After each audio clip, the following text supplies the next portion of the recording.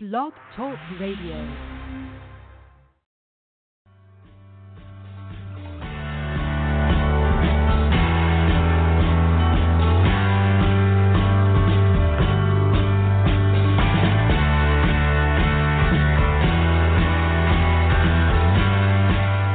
Welcome to the Natural Running Network.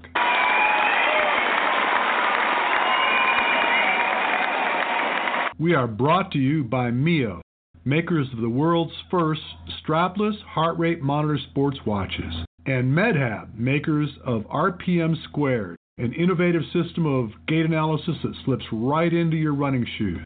My name is Richard Diaz. I am your host. Are you a runner? Do you love to get out and challenge yourself? Running your first marathon, or maybe caught the bug of obstacle racing? Well, sit tight, because this is a show you just don't want to miss. Wow, wow, wow, wow, wow. That's all I can say, folks. Today I put out a request for comments and questions so that I can go solo again and do kind of a Q&A, listen and learn type of a segment. And I am overwhelmed with the number of questions and comments I got from so many cool people off the social media, Facebook. Thank you so much. If I don't cover the questions that you had asked of me today, I will probably get around to it sometime in the future. But I got to tell you, lots of questions, lots of great questions, and really kind of a limited amount of time to cover them all. But I'm going to do my best. So I want to preface this by saying that, first of all, everything I'm going to provide you with is going to come from opinion. This is my opinion, and I'm going to share my opinion with you. And my opinion is founded on about 30 years of experience in this field, working with athletes, doing metabolic assessments, doing gait evaluations, helping people correct problems that are causing injuries. A lot of OCR athletes, some of them professional, some out there just trying to do the best they can. And I know a little bit about this stuff. So, again, anybody that wants to refute what I have to say, they're certainly welcome to it. But again, all of the opinions I'm going to provide you with are nothing more than that. They are my opinions. Take them with a grain of salt. Take them to heart. Whatever works for you, folks. So let's get this done. As I suggested, there's lots and lots of great questions. And the first one came from Chris Cow. Chris is an OCR athlete, and he's very serious about his ability to perform. And he came out with this question. I really enjoyed this question. He said, how can you tell a good training plan for you from one which may be potentially harmful? How do you safely and effectively scale training plans that may be designed for elite athletes? So I thought this was a good question, and I think what he's trying to do is he's leading towards the system of training that is offered up by Yancey Camp, in where a lot of the athletes out there are basically mirroring and scaling down the workouts of some of the professional athletes that are out there in the world, many of them good friends of mine. And I guess the question has a lot of merit, so let me think here for a minute. Potentially harmful, let's start with that. First of all, if you're trying to take on the volume of an athlete that has got the tenure and is seasoned in the work that they do, maybe came from a pretty heavy running background, and they're capable of putting on a considerable amount of load, opposed to someone that is a novice athlete that has not got that background, and you try to take that work on, you're definitely going to get yourself into trouble. Now, I know that Yancey has taken great pains to scale work back for people that are beginners, and I think that's important. And I think that part of the problem is that people tend to want to mimic the work of these pros, because monkey see, monkey do. If I do what he does, I'll be who he is. Got to be careful of that. I think you can get yourself into trouble, but I don't think it's a function of the way he's designing program. It's just more a function of someone's unbridled ambition that gets them into trouble. So how can you tell if it's a good training plan for you? That's kind of a $50,000 question, in that there are so many ways to model a training program for an individual. And what I like to do, and what I do, quite frankly, is I model all of my training based on metabolic responses, and I very, very cautiously and carefully look at the metrics from the outcome of the work. So, for example, let's say that I develop a program for you, and for the first week I have you attempt to run potentially an hour every other day, and some of them at varying intensities. What I do is I look at the responses, how quickly your heart rate recovers, what the stride frequency and stride mechanics look like, how much pace do you create, how much distance do you cover, and how do you feel relative to what you've done. So perception is a very big component of this.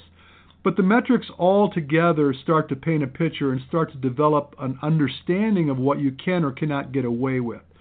So I guess my answer would be, first of all, a good program is where you are keeping track of all the details day to day.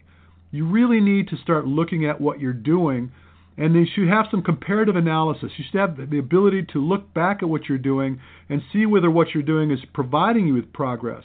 Because over time, you're going to start to notice that if you do this properly, you're going to see what's working and what's not working for you, and then potentially you could be your own best coach. So I don't know if that's the type of answer you were hoping for, but number one, let's not try to mimic the work of someone that is 100 times more capable than we are. I'm not going to try to do hanging exercises with Ryan Atkins. Here he can hang from a grip for as much as 14 minutes. There's just no way in hell that I'm going to be able to mimic the work that he does. And if I try, odds are I'm probably going to injure myself. And I'm using kind of a broad analogy there, but I think you get the gist of what I'm saying. The next question was asked by a good friend of mine by the name of Carmencita Crum. And love this girl, great athlete, works hard, really interested in trying to improve her OCR abilities. And her question was, how do you improve uphill speed with training? And do I have any tips for obstacle course race? Well, here's the thing. It's kind of a double-edged sword. I've seen a lot of guys go really, really, really hard for long durations on a very steep angle. And to me, this is really a function of a sufferfest. Certainly, you're going to develop the tenacity to go long on a hill, but you're not going to develop the ability to go faster on a hill. If your goal is to go faster on the hill, I highly recommend that you take on some hill repeat training in your week. And typically what I prescribe to most of my athletes is about 2 hours worth of hill repeats in the week, and the intensity is great. I have them go up hard, about a 45-second ascent, and I typically will have them walk down or jog down very, very lightly, and the hill repeats are governed by recovery heart rate, not by time. If your heart rate's not come down well enough for you to repeat the work again effectively, then you need to wait. Because if you wait, every time you go back up that hill, it's like doing a max lift. You can't produce maximum effort if you're too fatigued. It's a whole different process that you're developing when you go up and do the sufferfest kind of a workout. If you want to get up hills faster, you've got to develop that hip strength. And the other thing that you need to concern yourself with is the degree of angle. Don't get on such a severe steep that encumbers your capacity to get access to your hips effectively and to get yourself in a good running posture. So I like to see my athletes at about a 20% grade, not too much greater than that. I know a lot of guys have been rushing off to find these 40 and 60% grade treadmills. Certainly that's going to cause you to get tough. I don't like to take a beating. I like to hand them out. And if you're like me, I suggest high-intensity repeats, 20% grade, 45-second repeats. That's going to get you where you need to go. The next question was posed by Fabian Lindner. Fabian's a past client of mine, done some work with him. Great guy, very, very tough, good athlete. His question was, what's your opinion on muscle mass on OCR athletes, in the sense that a big upper body comes at a cost in terms of weight and caloric expense? Is there a threshold when carrying around muscle becomes a significant burden in your running? Really, really good question. Wait a minute, there's another part to it. Let's kind of scroll down here. Have you looked at the Spartan SGX courses, and if so, what's your take on them? Would you agree that they neglect the running is the ultimate skill to have and improve in OCR? I always run hills during my training, but almost all routes have steep declines. Should I keep up my target heart rate and bomb down those hills at every training run, or take it easy on the way down in order to reduce the impact over time? Wow, those are some good questions. Let's take them one at a time. First of all, there is absolutely a concern where strength-to-weight ratio is a topic. Certainly, strength-to-weight ratio is a concern. If you're carrying around more mass than is needed relative to the task at hand, it's just going to become too expensive, and it's not going to be of any value to you. A big, heavy muscled runner is a runner that is incapable of going long and fast. You may find that you're capable of doing sprint races very, very effectively if you're a big guy. The deficit is when you have to carry that mass around for too great a length of time. I like to believe that there is definitely a place where there's a sweet spot relative to the amount of weight you carry relative to your strength. And at the same token, you could be really, really strong relative to your mass, but it just becomes too expensive because it's too much to carry around with you. So leaner is better. Too lean is not good. You can ask some of the great athletes like Max King that struggles when it comes to the weight-bearing exercises in an OCR event, and he crushes the run. It's a sticky wicket. You got to be careful. But knowing you and knowing what you look like, I think you're in a pretty good place. I think your strength-to-weight ratio is pretty good. Your focus really needs to be on running mechanics, and I think that's going to help you a ton. In respect to Spartan SGX courses, I know nothing of them. I don't chase them. I don't pay much attention to them. I'm sure that there's a ton of validity behind a lot of the things that they do, and I really don't have a comment on the subject. I really just don't know. Now, in respect to running hills, and as you suggested, a lot of steep declines. It's interesting you bring this up because this is something that I've decided to start posting in my workouts for my athletes is downhill running. You know, we talked about doing some high-intensity uphill repeats. Well, I think that there's something to be said for focusing on being very skillful on downhill runs. There is absolutely an art to being an effective downhill runner. Like anything, if you're going to be proficient at it, you need to practice it. So my recommendation for downhill running is that you do it with purpose. You find a stretch of downhill that you're going to attack. You're going to focus on the variability in your cadence, your posture, your contact points, how you incorporate your arm swing, and you're going to focus on developing your capacity to get down those hills effectively. Because breaking load on the way down a hill is murder on the joints. Going uphill is never a problem. Matter of fact, most of the athletes that I work with that don't run well, I prescribe a ton of uphill running because it's really tough to screw up an uphill run. Lisa Nordoff had posed a question and basically mirrors the question that Fabian had asked about muscle mass. And she related very effectively the notion that you would try to adapt your training routines relative to the races you're planning. She made the comparison of Spartan versus Battle Frog events, where in Battle Frog the obstacles are mandatory, which would account for the need to have better upper body strength. And I agree that there's something to be considered there. When we talk about thresholds, I think there's a threshold in respect to the upper body strength you can obtain. And then after a while, it becomes a function of maintenance, more so than the ability to improve. You're going to get to a place where you can potentially get through most of the obstacles without failure. And when you get to that place, it becomes a function of maintenance. And that does not mean a 6-day-a-week routine that surrounds hanging from things and grip strength. You're going to get that, and then it's a function of maintaining it. Then it becomes a function of how quickly you can move from one obstacle to the next, because the race is not won on the obstacles. It's a function of how quickly you can get to the obstacles and away from them. Now I've got a slew of questions that revolve around cadence and speed. I love those questions because they're right up in my wheelhouse. That's my focus. I train people to be faster. I train people to run better. And so I got a couple questions. Benjamin Bogard, an old client of mine, and a gentleman by the name of Jeremy Catapole. And Benjamin says, I've spent a lot of time getting my cadence to 180. I am finally hitting that consistently on anything slower than a 10K pace. But now my cadence is going over 180, 185 on faster paced runs. What does this mean? Is it bad? If so, what should I work on? It's a really, really good question in that most people are really confused about how to incorporate cadence and whether they should be concerned about it. So here's the thing.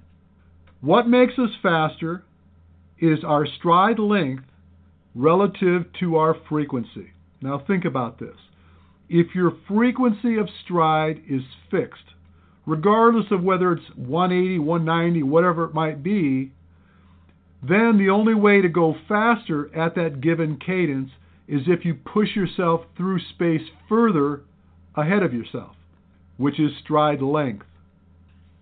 Now, if you find that you can push off and gather more ground in flight than you had before at the same frequency, you are now moving faster. If you find that you're having to turn your legs over quicker, you will move faster, but the cost of work is going to go up exponentially. And that's the problem. If you start to wind up your cadence to a point where it gets really, really quick, the expense becomes insurmountable. You're going to start developing a ton of lactic acid in the muscles, and it's going to be debilitating, unless you have a short distance left to travel. So if you smell the barn, so to speak, if you're very, very near the finish line and you got this one surge left that you got to put out, absolutely, if you've exhausted your ability to go faster at the same frequency, then all that's left is to increase your frequency in order to get to the finish line quicker. So to answer your question, I guess it's not a bad thing if you need to improve your cadence in order to get greater speed, but it's an expensive proposition. What I try to teach my athletes to do is open up their hip angle. Find speed by moving your hips apart wider. Reach out. When you make contact with the ground, you make contact very near your center of mass and lose the ground behind you in order to gather a greater stride length. And then Jeremy asked the question in respect to, should he be utilizing track workouts for speed opposed to just running hills and trails? And if so, how often for it to be effective in increasing his speed? Speed is not a function of the type of terrain or surface that you end up running on. So traditionally, most people think track workouts equate to speed. And I beg to differ. Most people that I see do track workouts, their traditional track workouts, are not prepared to take on those types of repeats, where the intensity is very great for a given distance, 400, 800, 1,200 meters, and then governed amount of recoveries relative to time rather than to expense, looking at heart rate. The first thing that you're going to need to do if you want to go faster is you need to improve the way you run. It is not a function of the distance you travel, it's a function of the mechanics in which you travel. If you don't have that sorted out, you're going to be beating your head against the wall, and it's going to be a point where you're going to plateau with your speed, and it's going to be hell to try to go faster. Work on your running mechanics first. Running mechanics are what develop speed. Run better, run faster. Regardless of what the terrain might be, whether you're on a hill, whether you're on natural terrain as opposed to a tartan track, always focus on your running mechanics when the theme for the day is to develop speed. Incidentally, I've written a book about this type of thing, and I've coined the term motor skill development as a critical component of your running skill sets. If you read the book, you'll see where I talk about this at great length. And I have a lot of athletes that I've taught to do this, and they start finding speed when they start understanding what motor skill development was all about. Just a lot of great questions. Got another one from Jamie Lopez. Jamie has flat feet, and he wants to know, does that mean that you have to go with a stability shoe? My recent experience is that I can nail down 180 cadence. The stability cushiony shoe feel bulky and heavy, and my last few races I used flatter shoes than normal and have been faster and nailing 180. They have instilled a fear in me that I will injure myself using shoes with less support with such flat feet. Is this true? Absolutely not true. If you run with good running mechanics, it does not make much difference whether you're flat-footed or otherwise.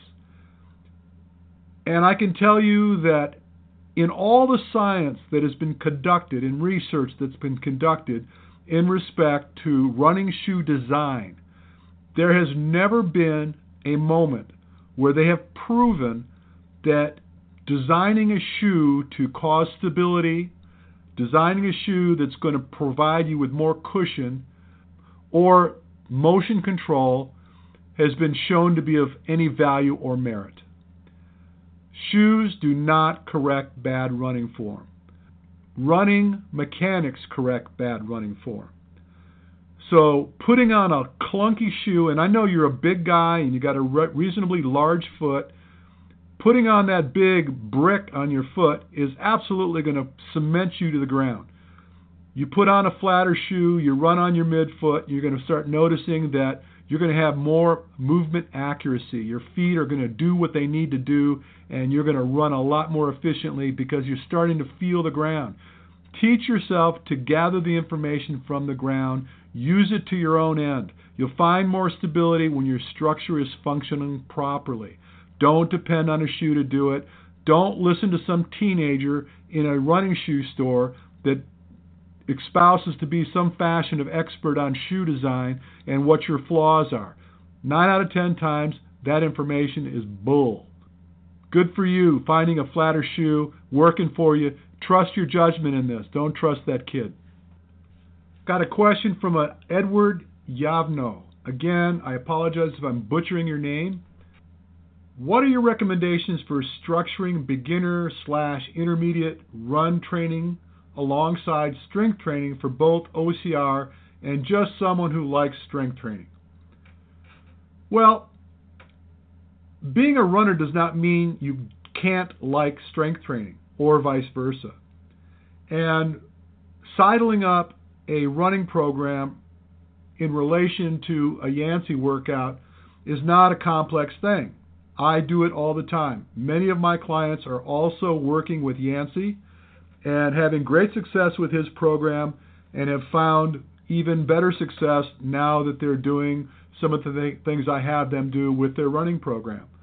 In respect to explaining the details of a beginner, intermediate, and how it all works out with a Yancey program, that's a lot to talk about right now, and I don't have the time, but I would suggest to you that if you're trying to understand the fundamentals of a good, solid running program, regardless of whether it be for OCR or just going out to try to crush a marathon, take a look at my book, My Best Race. There's a lot of good information there, if I do say so myself.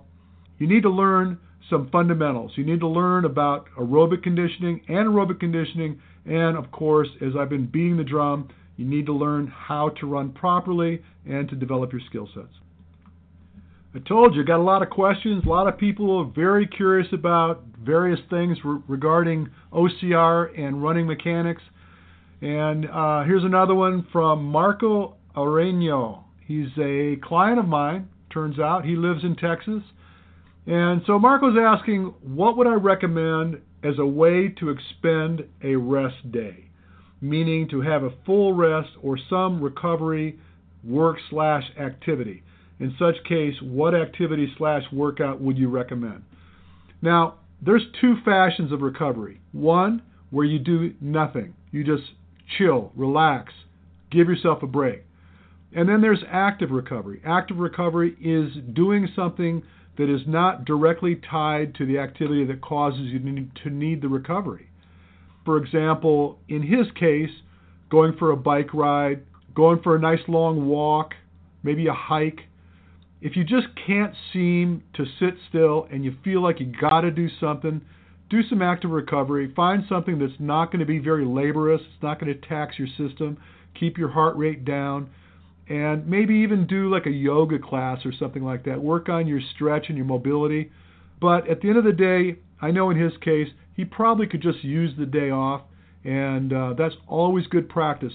The principal rule to remember in training is you do not improve while you work. You improve while you rest. If you don't rest, you will not improve. Cody Higgs is also a client of mine. He's out of the Nashville, Tennessee area. And Cody's asking what I think about these huge stack height shoes like the Hokas. And quite frankly, anymore, we've got Ultras looking like that, and a lot of the other shoe companies are falling in line to create these big stack heights. Let me tell you something about the shoe industry. They're not creating these big stack heights because they found out it's going to be better for you. They just found out that if you think you're going to land on a mattress, you'll be cozy, they'll sell more shoes. And there could be nothing further from the truth. And I know that there's some athletes out there that swear by them, blah, blah, blah. But at the end of the day, if you understand physiology, if you understand the way the body works and responds to ground contact, you will know that it's just not happening. You could go ahead and tell yourself whatever kind of fable you want to in respect to what these big cushy shoes are going to do for you, and maybe you'll get yourself to believe it. And what I've learned is that this type of shoe is just an excuse to be irresponsible with the way you move. There's going to be a lot of haters out there not going to love what I just said, but I told you at the beginning of the show, this is about an opinion. I just shared mine. Incidentally, for those of you that don't know me, I am 63 years old, I am 250 pounds, and I run in a zero-drop neutral shoe with minimal cushioning, and I can run as long as my energy allows me and my old ass is able to go without jacking up my knees, without jacking up my hips, without having any Achilles or calf problems. How do you think that's happening? Here's a question I don't love from a guy I do, Alan Lewis. He's asking, how do you recognize pain from a sprain or a muscle tear? And how long does it need to heal, and how do you adjust your training for that? Don't love the question because it suggests he's hurt himself. So, Alan, here's the deal. Typically, a sprain or a strain is going to create swelling and a lot of discomfort. A muscle tear is a whole other animal. What you'll notice is that generally there'll be discoloration because you're bleeding inside. You tore muscle. There's going to be consequence in that. There's going to be bruising from torn muscle. And quite frankly, the muscle tear has potential to heal quicker than generally a sprain or a strain. That doesn't mean that you would want to run through it or train through it. You want to respect these injuries regardless of whether it be a strain, a sprain, or a muscle tear. I can tell you that in any of those cases, if you're going to try to train through it, obviously you're going to reduce the amount of volume and intensity greatly. And I would highly recommend you look into some taping strategies. Rock Tape is someone that is sponsoring my show, is sponsoring me. I've used their tape, worked with athletes. It's been my go-to product for a lot of these concerns, and it's really amazing the types of relief you can gather from it. I would highly recommend you look at some taping strategies relative to whatever it is that you may have going on, but respect the injury. If it's really something you need to worry about, take the time off. You're young, you're strong, you'll heal, you'll get back in the game soon. But don't try to rush the process. If you've torn something, sprained something, strained something, what will happen if you try to rush back into training is you're probably going to do some compensating, and you're going to create a whole new series of injuries. Just allow yourself the recovery, people. If you hurt yourself, respect the pain, respect the injury, give yourself some time off. All right, we're finally getting around to some heart rate questions, which I really like. Gentleman by the name of John Lynch. I've worked with him on a couple different occasions, and he's out here in California, and his question is for a new OCR athlete and runner, what is your opinion on running duration versus heart rate? Is it more important for a new athlete work up to running at least 30 minutes without stopping before heart rate training, or does that not matter? Well, that's a really interesting question, because most novice runners, when they do go out and try to run, the intensity is typically greater than should be until they've developed some aerobic potential. And so the limitation in the duration of run is generally an intuitive response where you've kind of decided that you've had enough and you're done running, but the reason is probably because you're running too hot to begin with. I would recommend, especially you, given I know that we've done a VO2 test on you, whatever your threshold might have been, respect it for a while. If you run up and your heart rate starts to exceed that threshold, go ahead and walk until you recover well enough to begin running again. And you'll find that very shortly you'll be able to sustain those runs without having your heart rate go too high and start causing havoc. The success in most running-related adventures does revolve around how aerobic you can be relative to the intensity you take on. You want to win races? Don't burn up before the guy you're racing against. Here's a question from a lady that I know out in Baton Rouge, Louisiana, Emily Richal. She asks, since I started heart rate training, my pace is all over the place. My first mile may be a 7:45, then several miles later I'm running 9-minute miles just to stay in the correct heart rate zone. Is it better to stay consistent with my pace or concentrate on staying in the correct heart rate zone? And why am I all over the place? All right, so all over the place suggests to me that your heart rate's going up relative to your pace, and that is pointing towards a lot of things. As your body starts to heat up, the cost starts to go with it. If you start to dehydrate, the cost is going to go up. Now, that can be looked at as a reminder that you're not hydrating properly during your run. Emily, I'm going to bet dollars to donuts when you go out and run that you do not bring hydration with you. And when you start talking to me about several miles, if you don't have some fashion of electrolyte replacement and hydration with you, planning to take care of those circumstances, your heart rate's going to go through the roof and your pace is going to drop off. Learn from that information, and you'll start to notice that when you start putting that fire out while you're running, you'll be able to sustain your pace more effectively relative to the same cost of work. Heart rate being all over the map, I'm going to point towards hydration and overheating, and you'll find that with time that you'll able to sustain greater and greater distances at the same pace, at the same heart rate, but absolutely take care of the hydration. It's going to make a big difference for you. Now, this is a pretty interesting question, too. This is from Heather Wyatrowski. I think I got that right. She asked, if getting in a morning run means I only get 4 hours of sleep, should I sleep for 5.5 hours that night or sleep for 4 hours and then run? So what I'm gathering from this comment is that you're not getting enough sleep. If you're only getting 4 hours of sleep a night, you need to address that problem. And I don't know what's causing it, whether you have kids, whether you have 2 jobs, whatever it might be, but I'm telling you right now, you cannot effectively live on 4 hours or 5 hours of sleep and perform well as an athlete. If you're cutting your sleep to 4 hours in order to accommodate a workout, I don't know, man. I go to bed 8 o'clock every night. I'm up at 5. I still get the sleep I need. My attitude is there's nothing of great value that's going to happen in my life after 8 o'clock. I'm a married man. Everything I need is right here in my house. I want to go to sleep. I want to get my rest, and I want to be able to get up in the morning and train if and when I need to. So my advice to you, my dear, is not try to carve your sleep up any more than you already have. My advice is to try to find a way to get at least 8 hours of sleep. You're going to be a lot happier. Got another great question on heart rate. It's coming from Matthew Mortgott. He is in Florida. Another athlete that I've worked with. As a matter of fact, he drove 12 hours to come see me in Baton Rouge for the running clinic we did there. Good guy, great athlete. Here's his question. Actually, he's got a few, but I'm going to narrow it down to a couple. The first question was, what are my thoughts on MAF method and MAF training? So for those of you that don't know what that is, it's short acronym for Maffetone. Phil Maffetone. Dr. Phil Maffetone is essentially a heart rate guru.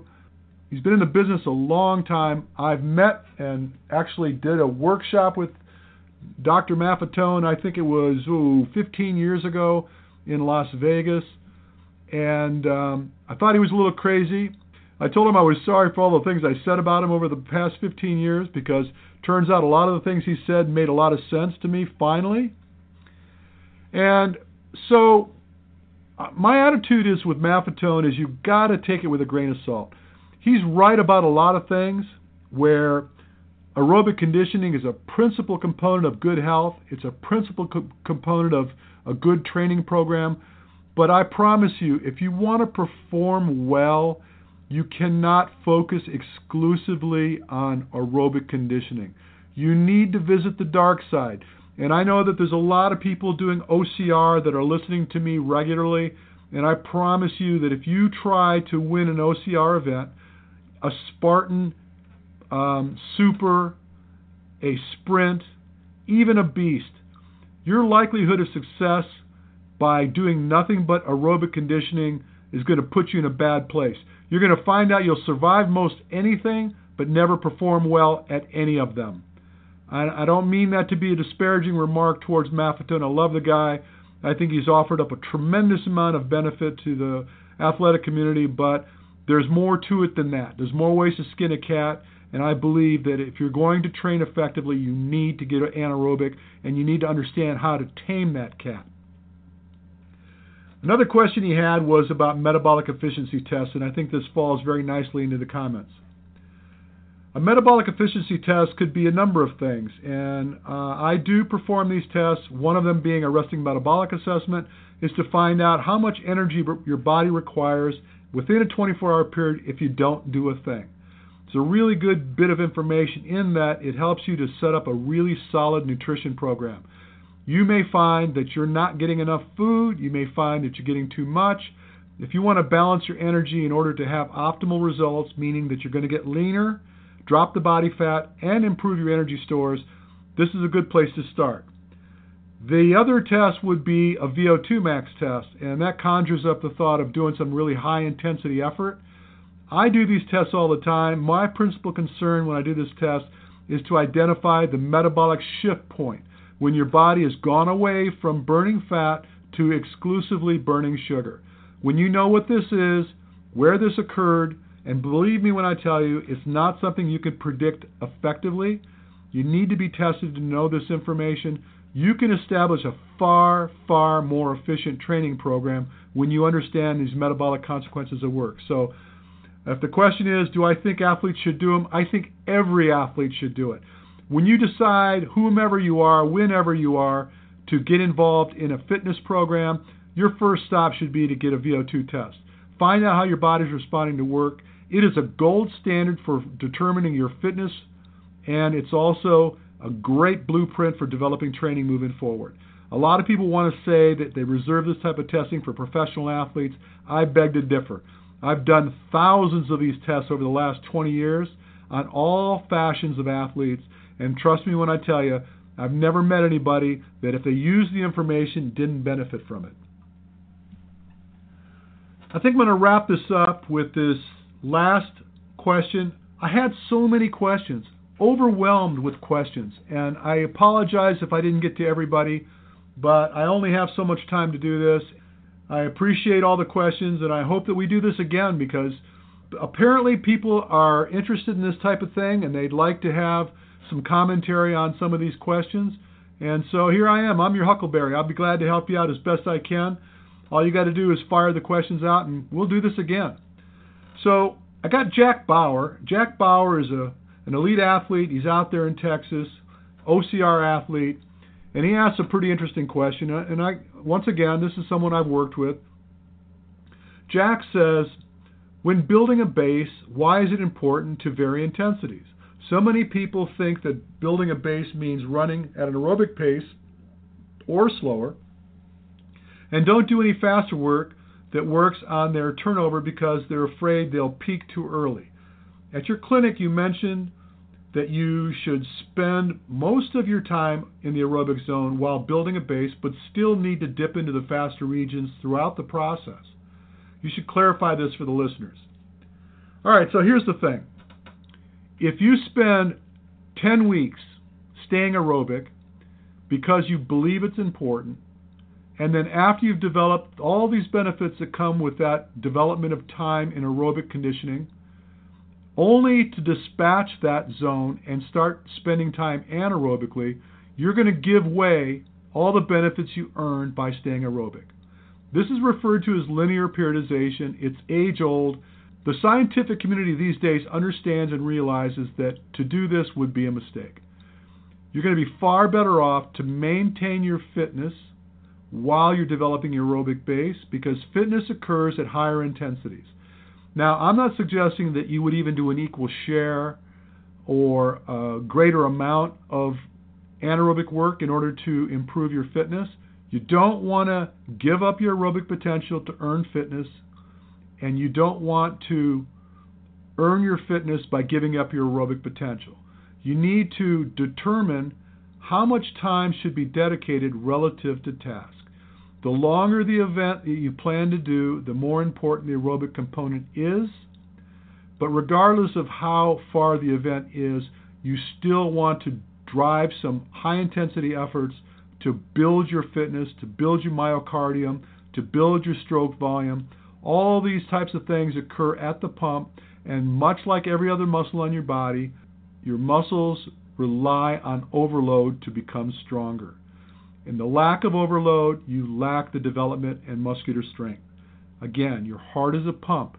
In order for it to effectively deliver oxygen and blood to the working body, it depends on forceful contractions, and the more forceful contractions, the more blood and oxygen you deliver per beat. So you don't want to give way to exclusive aerobic conditioning at any time. Okay, so I'm going to wrap this up. I want to thank everyone that wrote in and offered up these questions. It was a lot of fun. I hope that those that are listening got some pearls of wisdom out of this. And a final note, we are planning to do another clinic in Fort Collins, Colorado. Going to go down there and meet up with my posse, or one of my posse, Miguel Medina. I've got some athletes in Colorado that I work with, and we're hoping to put on a show there. Running clinic, metabolic testing, the whole 9 yards. If you're curious about this, reach out to me on Facebook. I'll put you on a short list. We don't take very many people when we do this. We're probably looking to top out at about 25 people max. If you're curious, if you're interested, you want to improve your running skills, you want to learn about metabolic efficiency and how to use your heart rate while you're training, you don't want to miss this.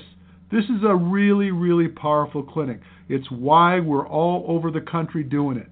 People are calling for it, people are enjoying it, and people are improving because they participated. Thanks so much, and you guys have an amazing, amazing weekend. Well, friends, it's time to bring another show to a close.